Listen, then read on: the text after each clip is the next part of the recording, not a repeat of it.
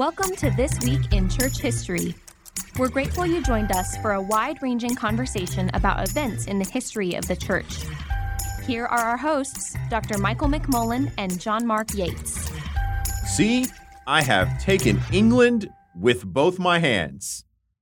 This quote is attributed to William the Conqueror, or William the First, as he stepped out of his ship and fell onto the sand into the shores of England on the 28th of September, 1066. William the Conqueror, who makes much of England, depending on who you read, whether it's a mess or a good thing. It's a terrible year in our history, 1066. Well, let's talk about that. William the First, he's known as this conqueror. He comes from Normandy. He comes and he radically takes quite a bit of territory in England in a very short amount of time.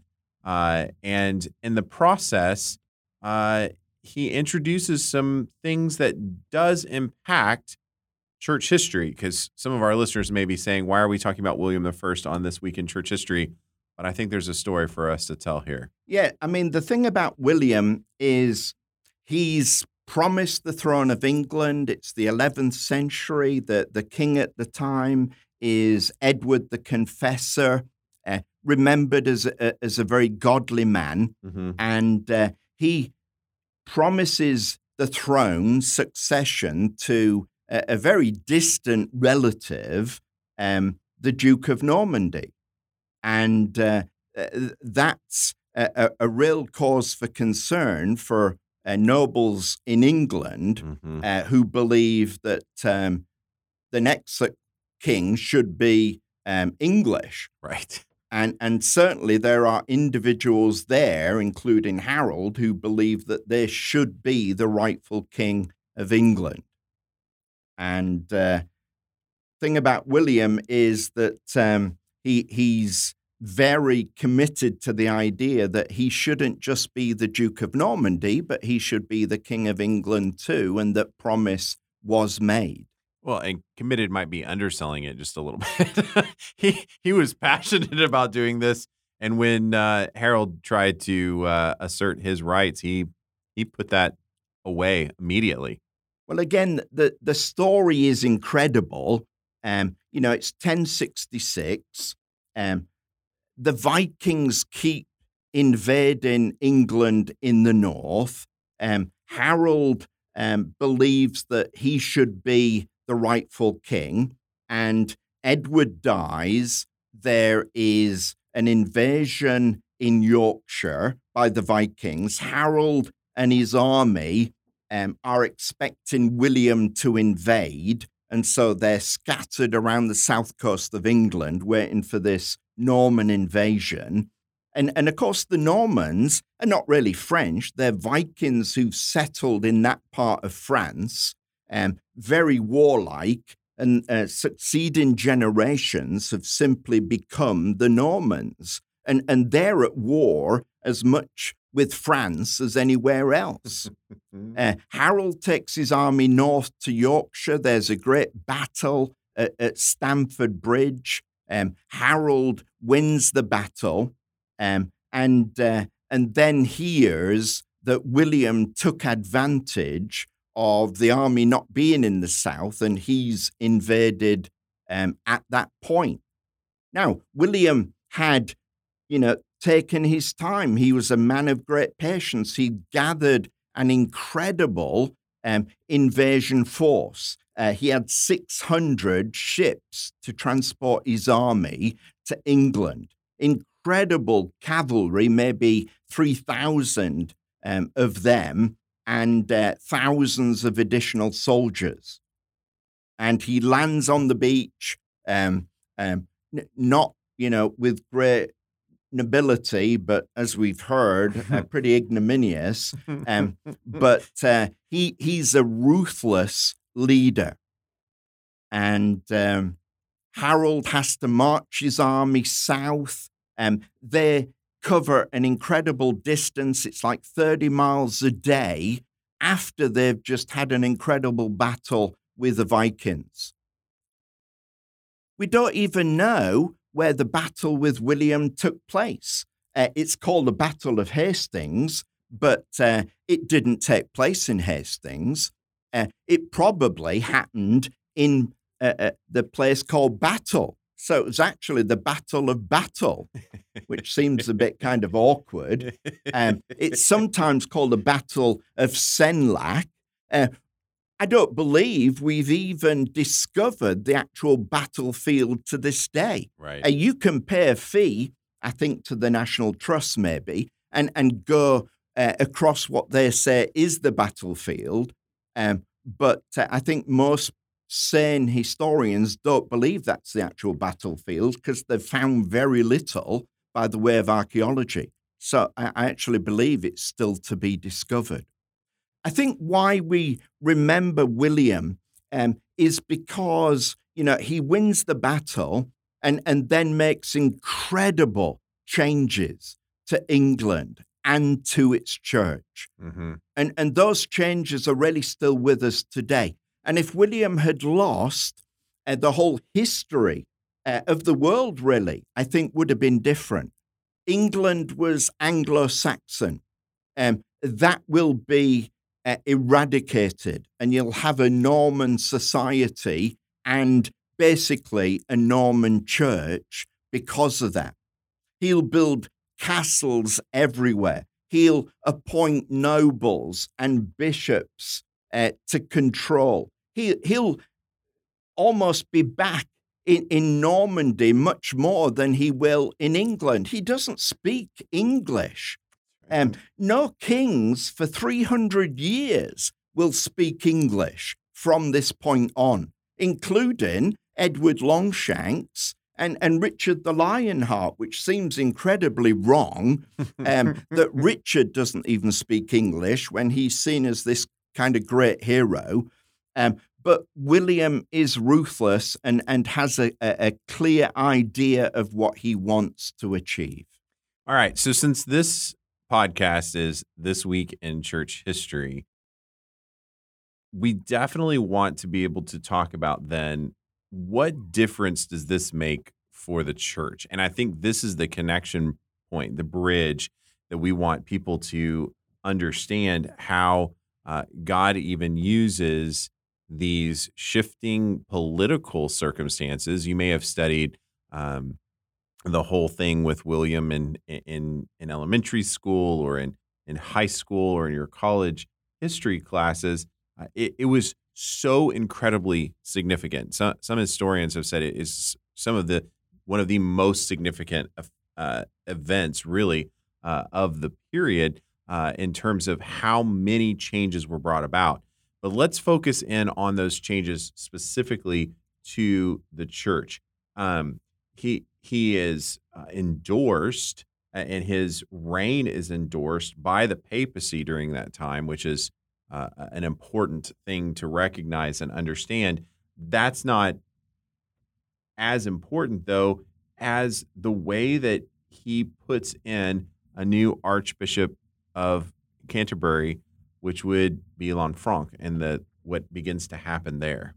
Yeah, I mean, William has clear ideas about how you govern and enforce your will on a people. And so he's going to change so much about how things are organized and how people worship. So you're going to, so many changes. You're going to have these great Norman cathedrals will be built. Incredible spaces where people will be overawed at the sense of the majesty and everything within the church. So in a similar way, there may be a reflection between the king now who reigns England and the majesty of God in these cathedrals. William claims that he has authority over every church in every region that he rules. He will oust all the English-born bishops and abbots and priors. He will replace them with Normans so that they'll be more loyal, one suspects. And he will install a new archbishop, yes, Lanfranc. And Lanfranc's rules for the church will become the law of the church in England. That's right. And William will work very closely with this new archbishop, and he will organize the church, and he will use English precedents. Lanfranc has no problem with some of them even being forged. And the whole structure of the church will be changed. You have two archbishops in England, which was really kind of unusual. You have an archbishop in York, and you have one in Canterbury. And William prefers much more to deal with just one leader of the church. He's the head, he believes, and the archbishop is the one who puts the king's policies into operation. Well, it's more difficult if you've got two. So he enables Lanfranc to bring the Archbishopric of York under the auspices and authority of Canterbury, as it still is today. And bishops across the country become part of the feudal military culture. Mm-hmm. So now you have, an incredible union of church and state. The state, the king, really is controlling really every aspect of what the church is. And each bishop is allowed to keep a small army. And they are required to send those troops to support William. So it's a million miles from the simple gospel and the preaching of Christ. It's a union of force, really, both in church and state. It's this idea that that William recognizes that if he can control the church itself and sees himself as the head of the church, then there are going to be more opportunities for him to not only recruit military, as you've said, by allowing these bishops to have their own militaries, but then also to be able to advance his own cause and aim through the church to people who might be resistant towards us. Now, when we think through, great bishops and archbishops in the history of the church, there are very few that come close to really the gravitas of Anselm. How does Anselm get tied into this story when we talk about William the Conqueror, the Norman invasion, all of these pieces? We go from Lanfranc to as archbishop to this in a centralized understanding of the Church of England with one archbishop over the whole church. And then we get Anselm. Yeah, Anselm, he's he's a teenager who wants to enter the church. He wants a life in a monastery, that kind of idea. His father wants him to go into politics. He is recognized even at a young age as having a great mind, as thinking through issues. And his father believes that there's a great future for him as an orator and as a thinker and speaker within government. But Anselm really wants to go into the church in some way. And he prays to become ill so that he can go into the local abbey. He reasons that if he becomes ill and is in danger of death, then the abbot would have to let him in, even against his father's wishes. He does become seriously ill, but he still refused permission. And so what Anselm will do is he will spend a number of years, traveling through Europe, learning and reading and basically stretching his mind. And I think that's a very formative and important period in Anselm's life. And he settles, of all places, at Bec in Normandy. And it's this same period of time. He wants to study under Lanfranc. He's a renowned scholar. He's there at Bec. And Anselm believes that he can have space and time to think and to reason and to grow, basically. Now, after 3 years of being there, Lanfranc moves, and he's taken by William to become the Archbishop of Canterbury.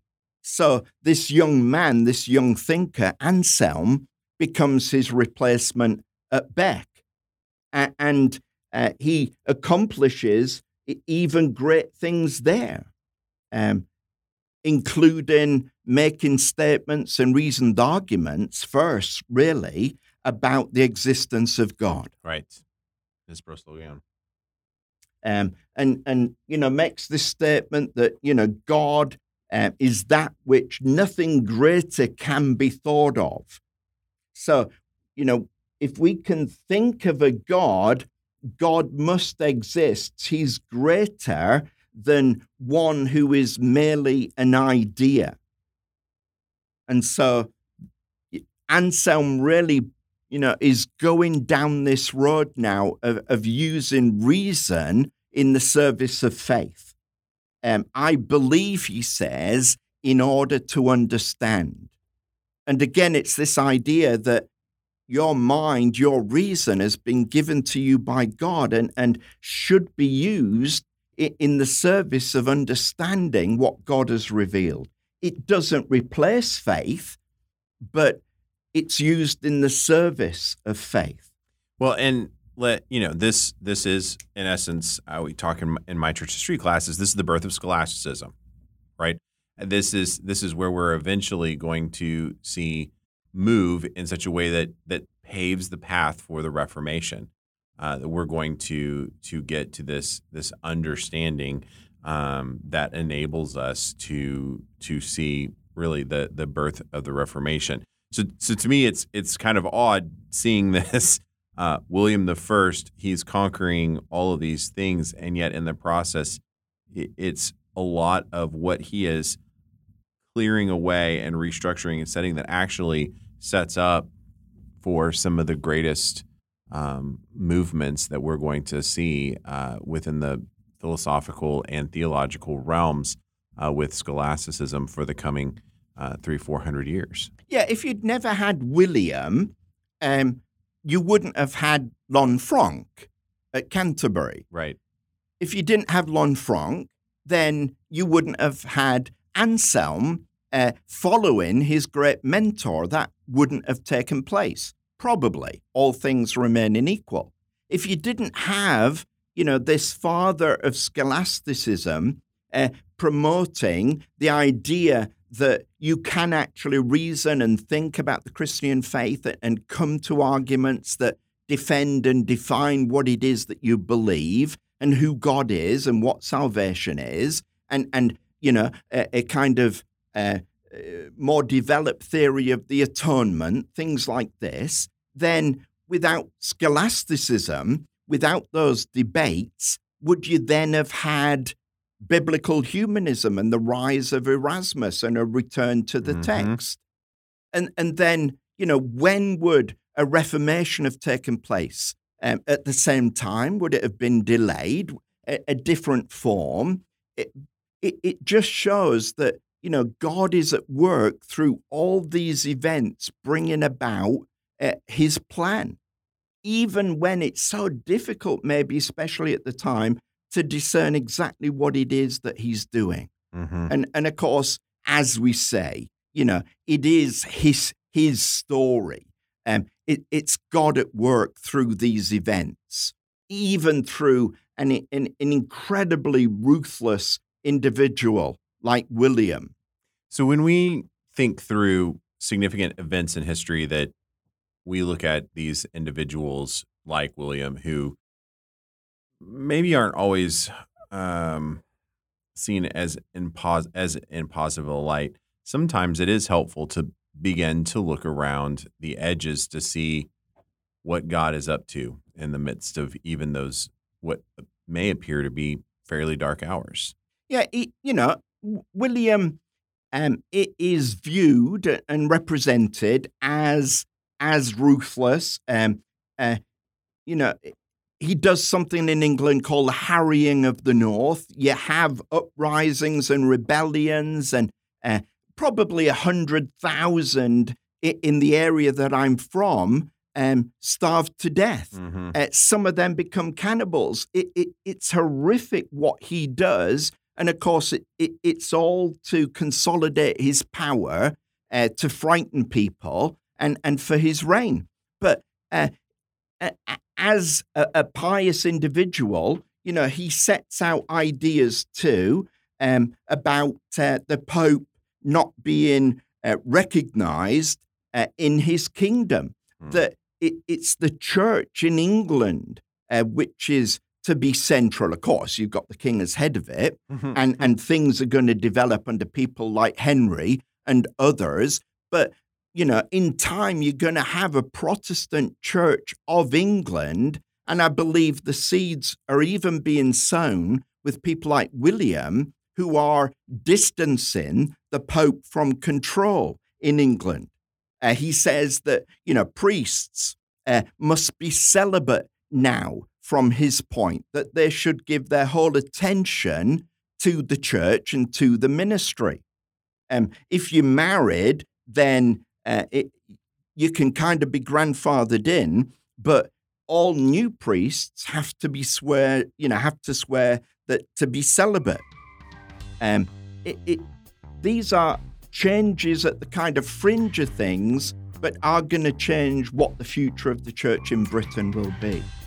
Well, and with that, listener, you may have a different understanding of William I and his role to play, even within the changes that are going to come within the Middle Ages for the life of the church. So thank you so much, listener, for joining us this week in church history. We will see you next week.